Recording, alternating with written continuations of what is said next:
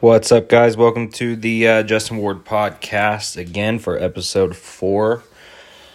Wasn't able to record yesterday. I actually got in a car accident with a pole in a parking lot. So the pole won, and my truck is in the body shop. So, you buy your dream truck, Ford Raptor, and you wreck it in a parking lot on a pole. But thankfully, I'm okay, and the pole seems to be doing all right, even though it did receive some medical attention. That was a sad attempt at humor. All right, motherfuckers. What we're going to talk about today, I think just the hottest topic around is Lamar Jackson after last night. First off, I want to say the Ravens uniforms last night were fucking awesome. I love the gold. I love when they bust out those gold numbers with the purple uniforms. Awesome. So were the Rams. Rams uniforms were badass. I'm a big uniform guy. I guess the question today is really what I'm hearing is Lamar Jackson having the best season a quarterback has ever had, and I'm a Lamar Jackson fan. I like him just because I like watching quarterbacks run. I think it's a lot easier for a quarterback to run and coming out of the pocket than it is for a running back, because I think defenses can read runs a lot better. But when you have a quarterback like Jackson, he drops back to pass. I mean, obviously you're going to have some guys spying on him, but you really don't know. So, I mean, it's almost an automatic 4 or 5 yards every time the guy tucks and runs. And to me, you can make a living doing that. So, I think he's getting probably a little bit too much credit, because if you take away his ability to run the football, stat-wise, he's still a good passer. But in reality, if you take away his ability to run the football, he's not as good a passer, because those defenders that are there to spy on him and the linebackers in particular that are there to watch after him and make sure he doesn't tuck the ball and run can be committed to receivers downfield like tight ends and things like that. And so Lamar Jackson wouldn't have as many open receivers to throw to if it weren't for his ability to run. I know you got to factor all these things in whenever you're considering, is he a great quarterback or not? I'm just saying he's probably not as good a passer as as a Patrick Mahomes. In my opinion, last season, Patrick Mahomes put together the best season a quarterback has ever put together in the NFL.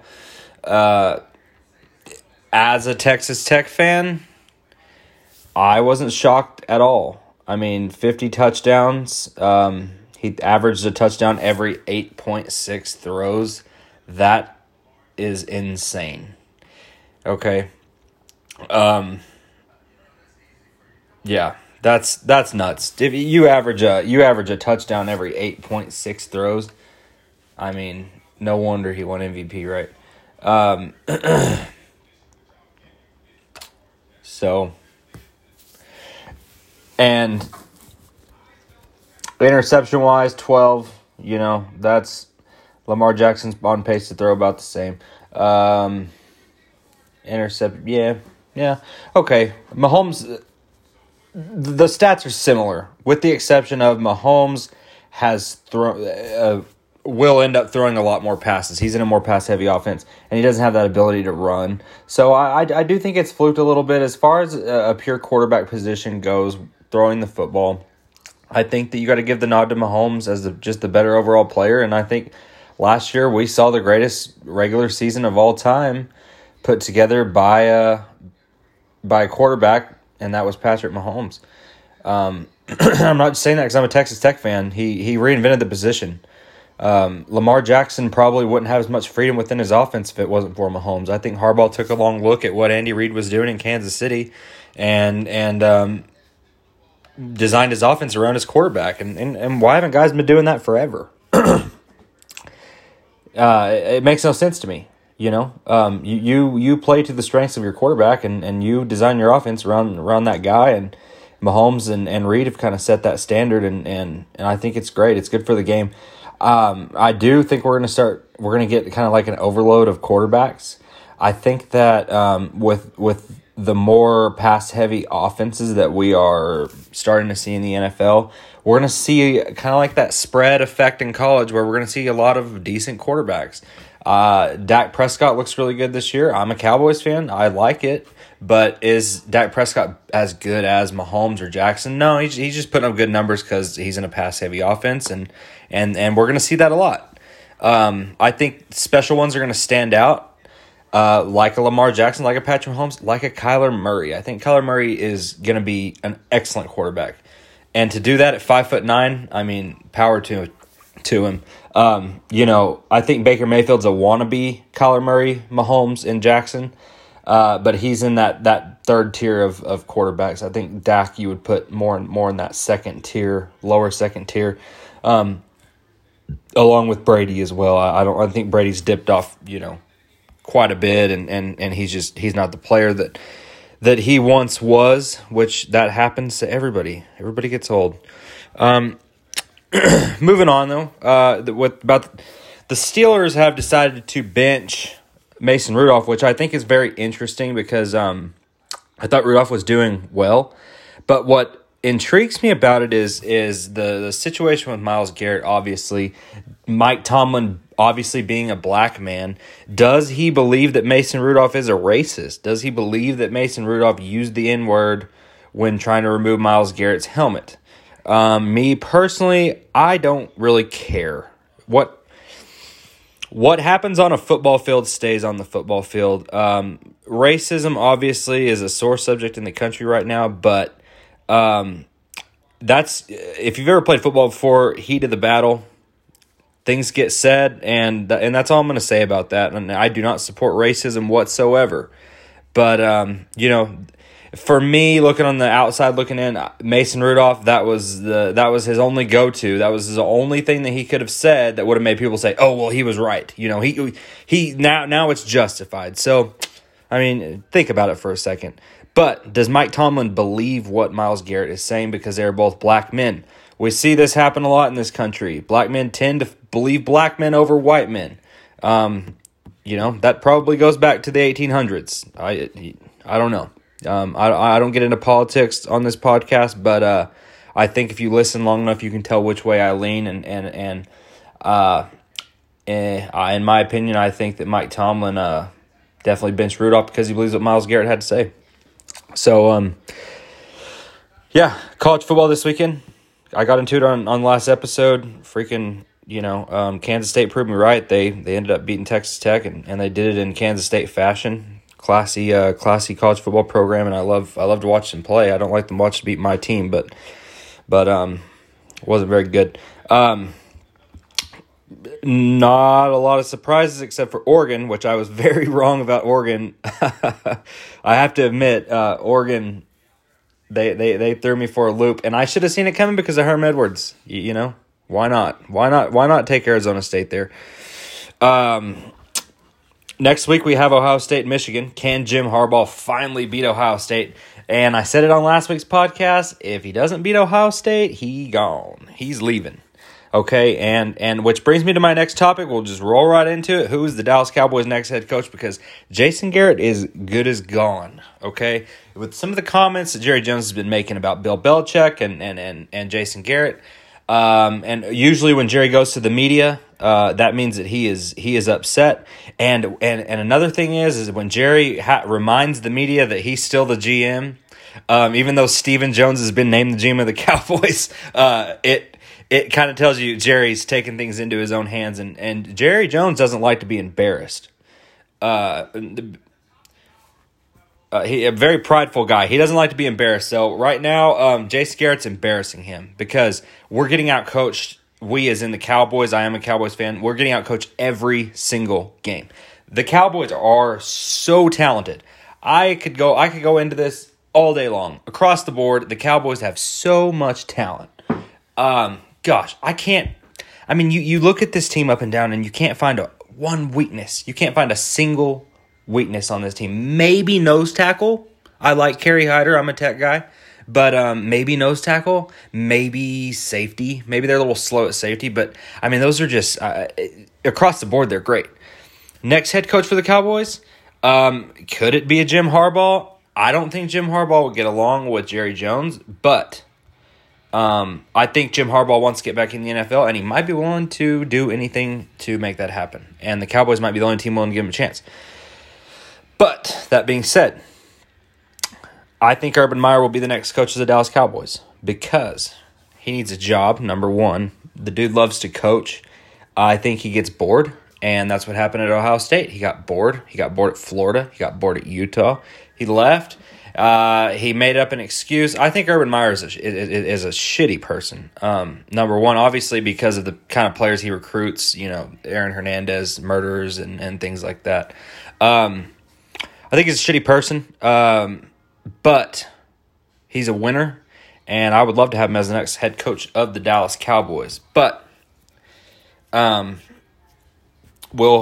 obviously the relationship between him and Jerry Jones has to be, perfect.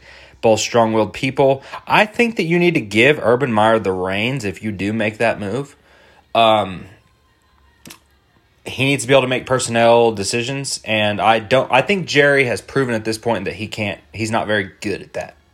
Because the Kellen Moore situation and on and on with coaches, it's Jerry's a dumpster fire. He does the only thing Jerry does right is he drafts well.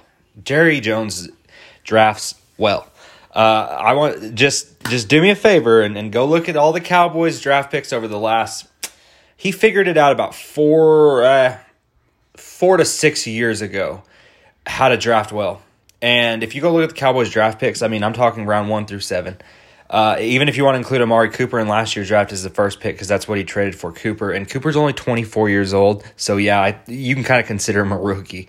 Go look at how Jerry Jones is drafted, and you will wish that he was drafting for your team. It's amazing. But yeah, Urban Meyer, something you got to look at. Somebody else I would like to see get consideration, obviously Lincoln Riley, Texas Tech guy. Fun fact, when I was in 8th grade, Lincoln Riley was my position coach at Texas Tech football camp. Very sharp guy, very young guy, and he knows football.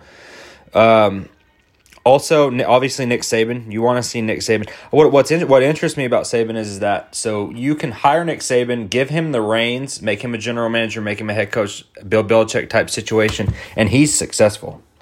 It's not the Miami Dolphins. It's the Dallas Cowboys. You have a franchise quarterback. You have the best running back in the NFL. You have the best offensive line in the NFL.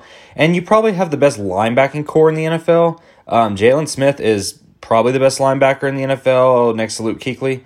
And Leighton Vander Esch, he has no ceiling. The dude is he's a freak.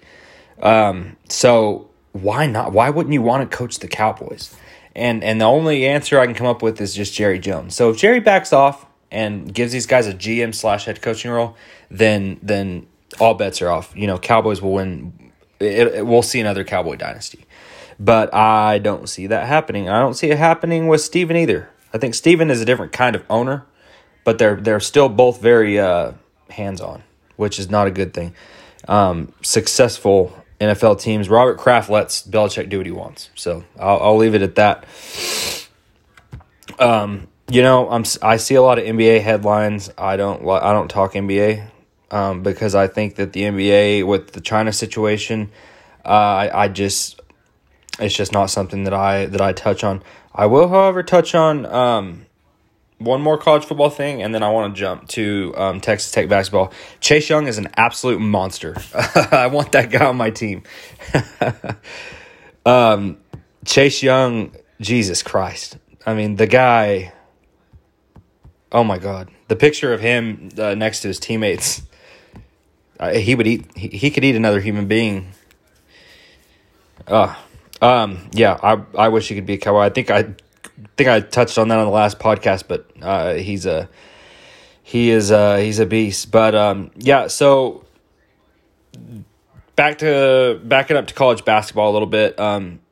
Texas Tech played LIU yesterday, and they won 96-66. The score doesn't reflect how bad Texas Tech basketball played. Jahmice Ramsey had 27.6 rebounds, 1 assist, and 1 block. He was the only bright spot on the team. It was bad. It wasn't good all the way around. Moretti had some threes that kind of bailed him out, but they were losing at half.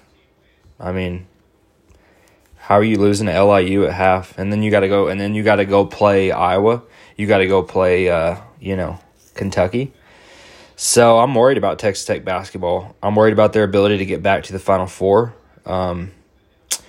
But they are young, and I trust Chris Beard. The kid coming in from Duncanville that was Jemias Ramsey's teammate last year. He's actually the coach's son there, having a superb season, and looks like they could win another national state championship in Texas. So, looking promising with him coming in. Hopefully, he gets bumped up to a 5-star, and that'll be the second 5-star. Third 5-star Texas Tech is able to land. Jemias Ramsey and obviously Bennett, and then this other kid out of Duncanville. What's interesting about this other kid from Duncanville coming in is that there's a possibility that Ramsey and him are close, and Ramsey would like to stay and play with him. But if Ramsey wants to make the jump to the NBA, he can, because he's that good. He's a better shooter than half the NBA right now. He makes shots that Russell Westbrook and James Harden don't make. He doesn't have to take 50 shots to score 50 points like James Harden. He's just a natural scorer. Defensively, I mean, do we even need to look at defense anymore? Because it's a joke. But that's all I got for this podcast, guys. I appreciate you listening. Subscribe, do all that good stuff. I should be on Apple Podcasts very soon, so be on the lookout for that. Thanks.